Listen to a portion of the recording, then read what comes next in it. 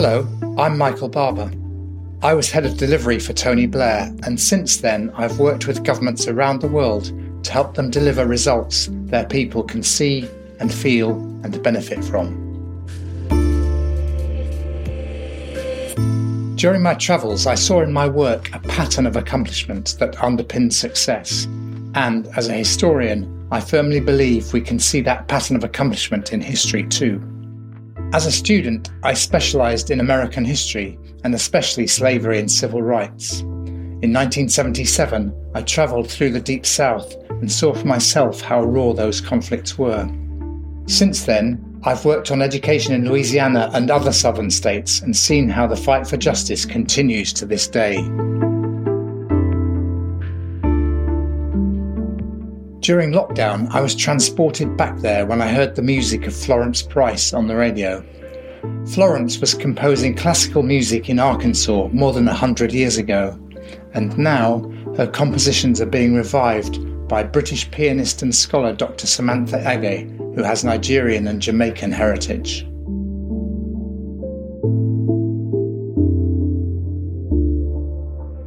This is the Accomplishment Podcast. Join me and award-winning musicologist Samantha Ege to explore the extraordinary life of an African-American composer whom history almost left behind.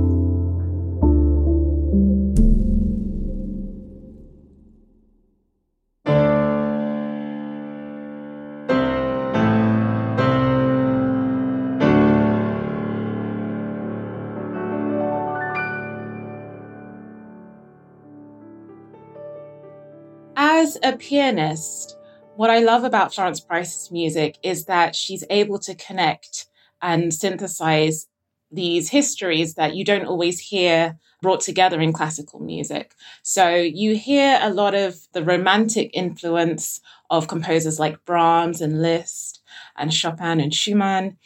And you also hear her African-American heritage, which sometimes you might hear it in the form of jazz in classical music, if we think of composers like George Gershwin, for example. But to hear an influence that actually goes back much further to the slave songs, basically, is something that really stood out to me. And the fact that she treats this history so sensitively and so creatively in her own writing was just really inspiring to me. I'd never really heard that before. I must say I'm not remotely expert on music, but I first heard an extract of Florence Price on BBC Radio 3. I think it was a programme you were involved in, actually. And I didn't know who it was because, like, often with the radio, you turn it on partway through something. And I thought, well, that's Chopin. But then it wasn't. It was Florence Price. So I'm glad you mentioned that because it makes me feel as though I wasn't totally dumb when I first heard the music. But I've listened to a lot of it since then, thanks to the wonderful production you've done of her piano music. Can we go back to her beginning? So Florence Price was born in Little Rock in Arkansas in 1887. What was her upbringing like?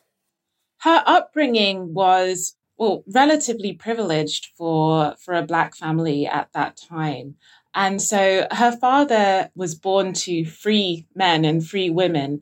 And so that, in a way, helped him establish himself within the professional class because he was educated, he could read, he could study, and he was able to navigate, very hostile racial conditions. And he was able to train as a dentist, and he was also a lover of the arts. He painted, he was a scientist.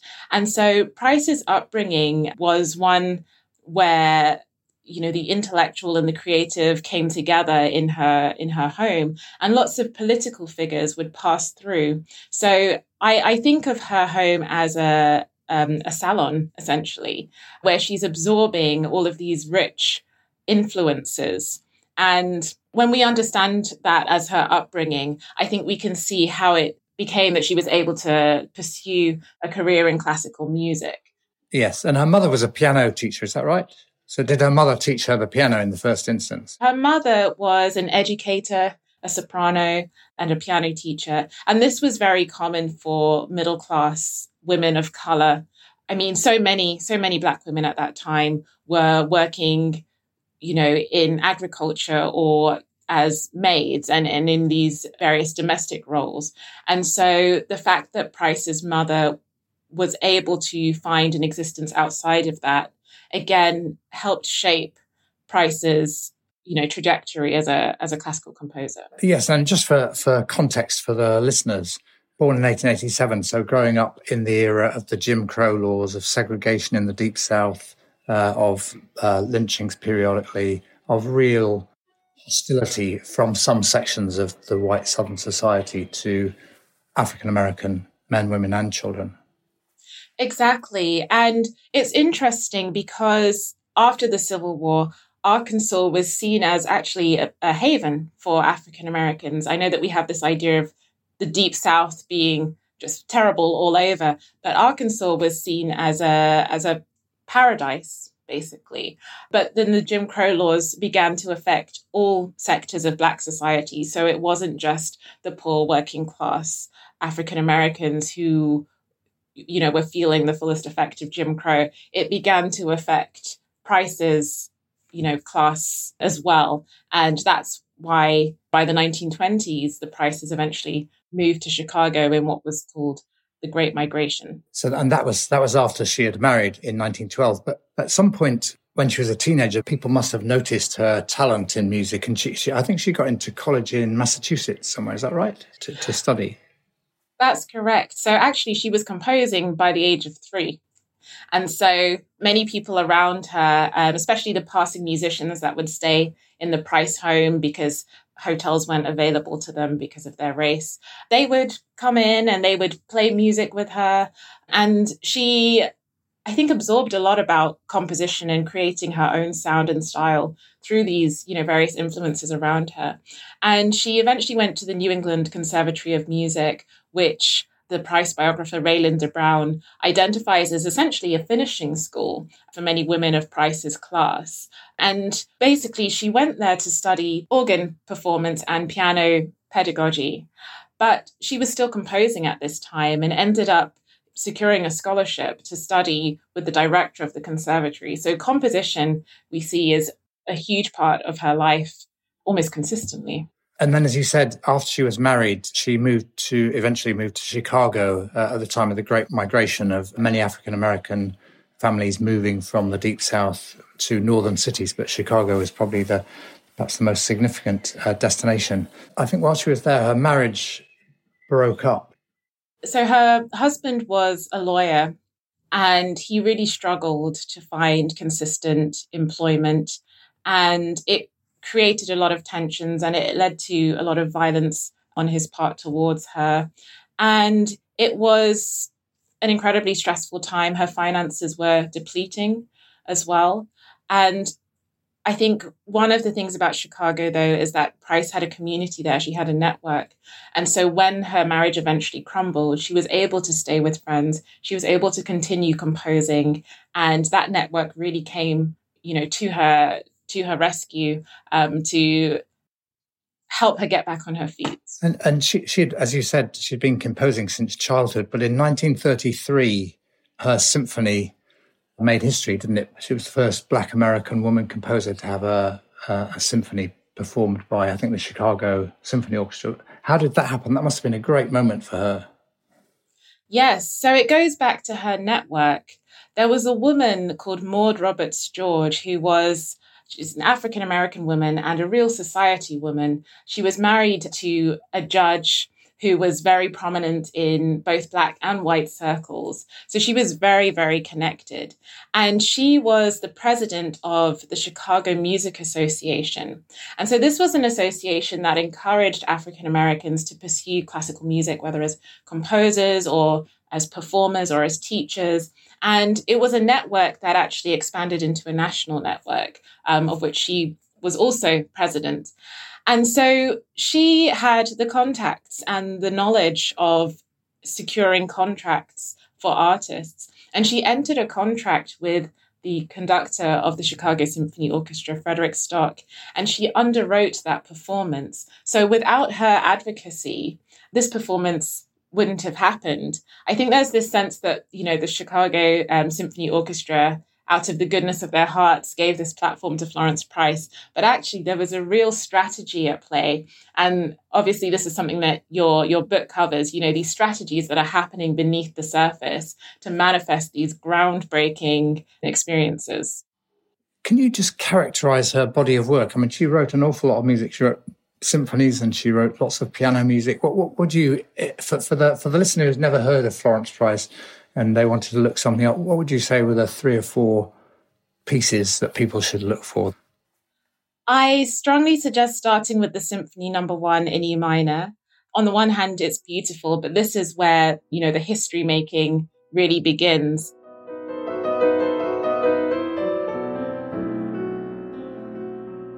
This was the first piece by Florence Price that I ever heard back in 2009 when I was studying, and I think we'll talk about that a bit later.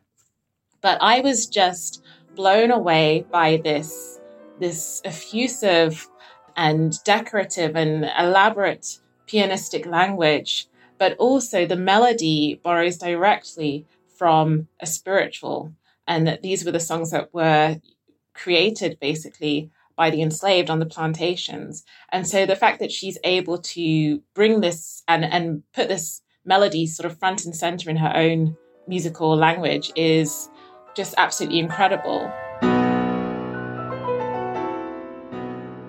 And so I think in listening to this piece of music, if you can imagine yourself in this audience, hearing this music and hearing just how impactful it was for a Black woman's music to be given such a huge platform, I think is quite an incredible, very incredible thing.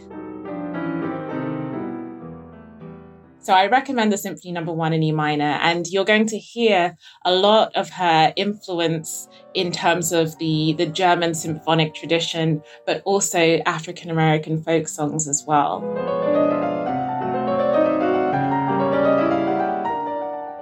And then there are 3 other symphonies, so, you can go through those in order if you like. I have a strong piano bias, so...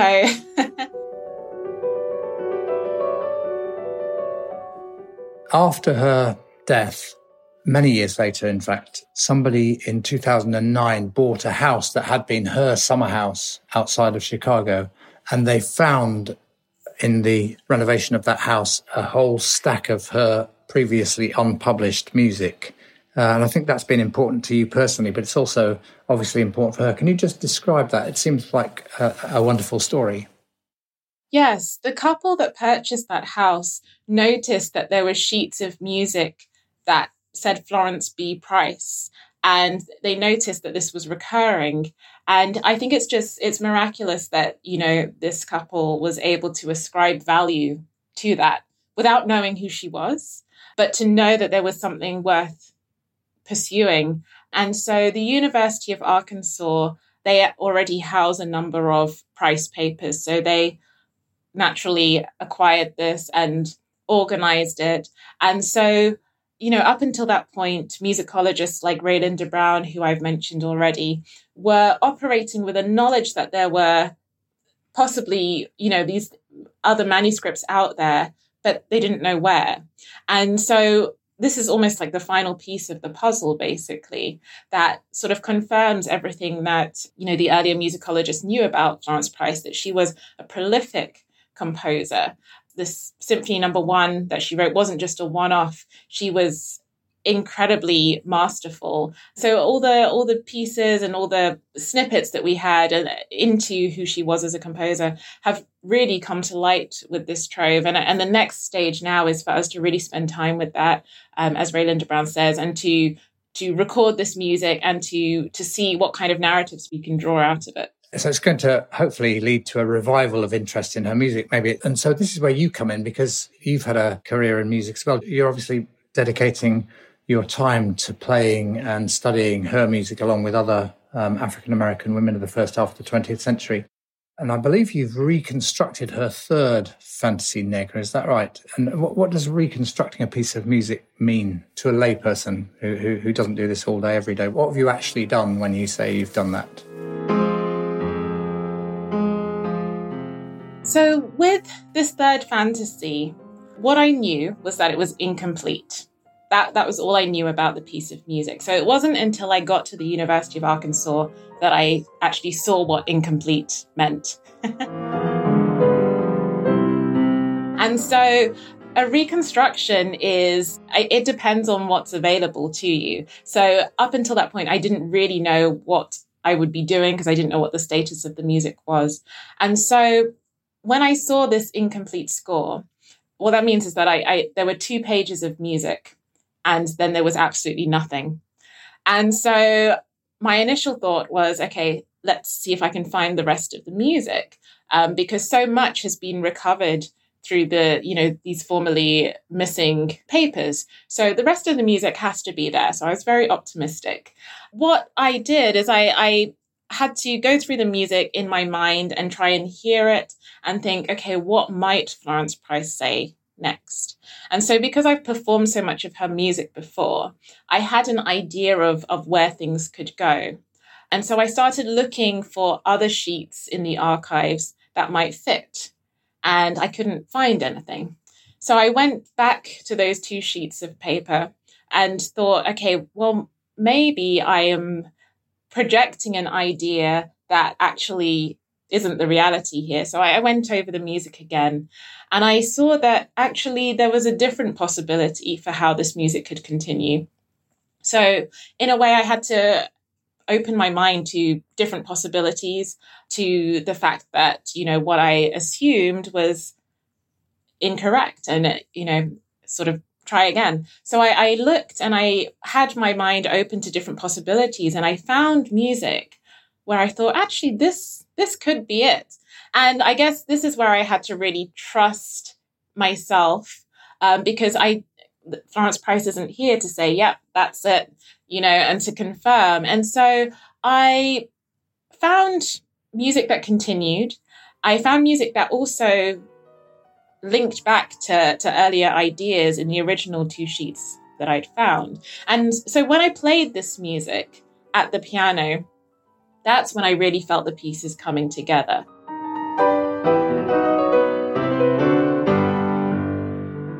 And it was just such a wonderful experience. And as a pianist, I thought, I will never be 100% sure if this is what she intended. But my job as a pianist is to really communicate this in as convincing a way as possible.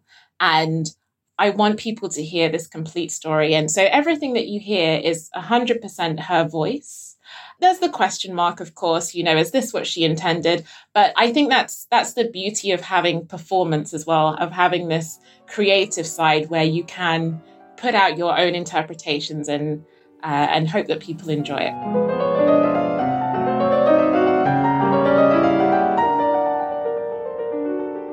One of the stories in my book is actually of another Oxford academic, Jane Mellor, who is a biochemist at Queen's College. And when I asked her what she did all day, and she said, I go into the lab with an open mind. And it sounds like exactly the same pattern occurred here with the music. You were going down a particular track and then that wasn't leading anywhere. Then you went back to the original and you, to use your exact words, opened your mind. And that ended up in a creative breakthrough. Look, this is a wonderful story. So just let's go back in your own life. How did you get into playing the piano? Well, I think like Florence Price, the piano was there and I just took to it. And then my parents encouraged me to have lessons. They encouraged me to continue when I wanted to quit, which I think is a common story for teenagers. Piano's just always been in my life, really. But it wasn't really until university that I felt myself emerging a little bit more as a concert pianist. That was at Bristol, was it? That was Bristol's where you did your bachelor's degree, wasn't it? Yes, that's correct. I always found myself drawn to the more obscure repertoire. And I think the reason I liked that was because I felt less judgment as a pianist. I remember at Bristol, being encouraged to play in a certain way because that's how so-and-so had played it before. And there just wasn't really a lot of room for me to find my own voice. And so I definitely felt that performance would be something that I would continue with, but I was definitely sort of struggling and finding, solace in obscure composers, but they were mostly men. Yeah, I suppose if you play the Moonlight Sonata, everybody's going to know what they expect it to sound like. Whereas if you take these relatively recently discovered or slightly more obscure people, you can interpret it yourself. It's a more creative moment, perhaps. That's exactly it, definitely. And I guess, I think to grow as a pianist and to grow in maturity means, to experience the music for yourself as opposed to playing in the shadow or in imitation of someone else. Again, going back to my book Accomplishment, one of the people I talk about in there is Dennis Bergkamp, the footballer, the Arsenal footballer, and how much he practiced to get as good as he got. You're a busy person, both academically as a teacher and as a researcher. Do you have time to play the piano regularly? Yes, I practice about 5 days a week for 3 hours. And when I'm not at the piano, and when I'm not at the piano and I'm not writing, I'm thinking about the music. I run in the mornings and the notes are floating around in my head. So there's a lot of practice happening away from the instruments as well. But yes, I'm very disciplined about it. What would you think of as your own personal greatest accomplishment so far? Obviously, there's a whole lifetime ahead of you, but so far, what do you think your greatest accomplishment is? I would say my greatest accomplishment is persevering with this work, even when no one was really paying attention. I think it's wonderful that there's this great Florence Price revival that's happening at the moment. When I first knew that I wanted to pursue a career that went beyond the canon, I had a professor say, well, the work that you want to do will never be marketable. Well, that wasn't my priority. I just felt very passionately about this. When I started playing, getting back into performance again, there were certain people saying, well, are you really a pianist? This isn't really what you do. What are you doing a PhD for? And I guess not taking my work seriously, not taking me seriously, but I continued. And I really believed in what I was doing. And at the moment, it's wonderful to see how it's all come together. But I remind myself that it wasn't always like that. And to be featured in the New York Times and the Telegraph is just wonderful. But I guess I'm proud of the fact that I would have done this anyway. And that's just a bonus. In the end, the test of accomplishment is whether you did the right thing for the right reasons, not whether you get recognition. Of course, it's nice to get recognition and acclamation and so on, but that's not, as you've been saying for yourself, that's not been your main purpose. You wanted to do this because you thought it was important and you could make a contribution. But you persevered, and now hopefully you've established Florence Price and maybe some other African-American women composers still to come as a result of your ongoing work. What lessons would you draw from your own experience and from looking back on Florence Price for people who are studying music? I would encourage you to pursue what you're curious about. My PhD started out of my curiosity just to learn more about her life. I first learned about Florence Price as an undergraduate student studying abroad at McGill University in 2009. And a few years later, I just felt that I wanted to come back to her music. And so she began really as a passion project for me. I just wanted to know more about her. And that snowballed into my whole career. But that wasn't the original plan. It just began as curiosity. And that was very fulfilling to me. And so when I know that PhDs are incredibly stressful, but definitely for the most part, it was an absolute joy for me because I was able to travel to Arkansas and Chicago and just find out more about her life. And that then led to even more amazing experiences, such as playing her music in the venues where she used to play music. And, those experiences are just so personally fulfilling. So certainly think about, what makes you curious? What makes you excited? What are you passionate about? If we step outside of music and just think about generalizing about great accomplishment, whether Florence Price's or your own, one of the things you've identified is following your passion, and another is not being put off by the critics or the skeptics. What other lessons would you pick out for people who want to get to do something really special, to accomplish something ambitious and challenging?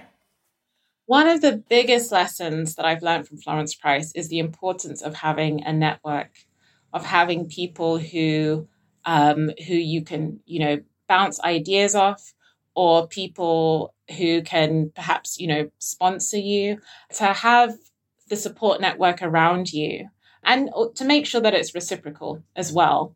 Because one of the really great things that has come out of my experience is that I am now collaborating with other Price scholars. So we have some exciting books in the pipeline, for example, a Florence Price biography with Oxford University Press with my collaborator, Professor Douglas Shadle.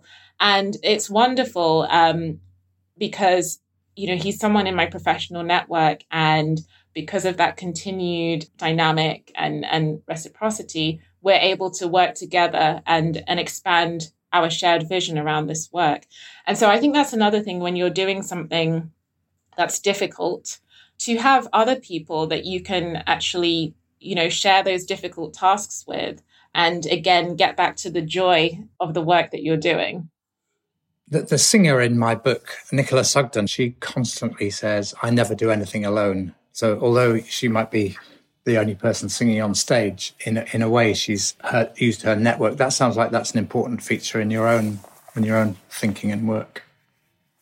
Yes, definitely. And there are people that I bounce ideas off all the time, long before I make these ideas public. Having that trusted circle where you can be more vulnerable, and and if you have an idea that perhaps needs more work, then you've got that trusted network to give you that really honest feedback, with the most positive of intent. If you saw Florence Price as an exemplar accomplishing great things, what would you pick out as the things to learn from her life? So Florence Price identified her passion very early on as a composer. She continued to compose, even though, the guarantee of a major orchestra playing her music wasn't always there. The guarantee of publication wasn't always there, but she still did this work regardless. And it is truly tragic that she's not around to enjoy the fruits of her labor. But I think her story shows that, you never know what kind of seeds you're planting for future generations. And so in a way, as you're pursuing, something that is very challenging, very trying, it's not necessarily completely your story. There are other people who are going to benefit, and, you might not see it, but this work that you're doing is putting, so much good out to others. And so for that reason, it just really is worth persevering. Thank you. That is a beautiful thought to finish on. Thank you very much indeed for your conversation, Samantha. Thank you.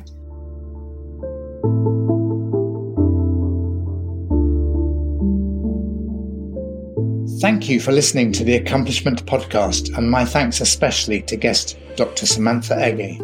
If you'd like to know more, her biography of Florence Price is due out in 2023, and you can find Florence Price's music at samantha.ege. I'd love to hear your stories of change. You can get in touch with me on Twitter at michaelbarber9. There's also a book that accompanies this podcast, Accomplishment. It's available at all good booksellers. Don't forget to subscribe so you don't miss great game changers telling their stories of how to get things done. This podcast is produced by Siobhan O'Connell. Thanks to her and to the rest of the team.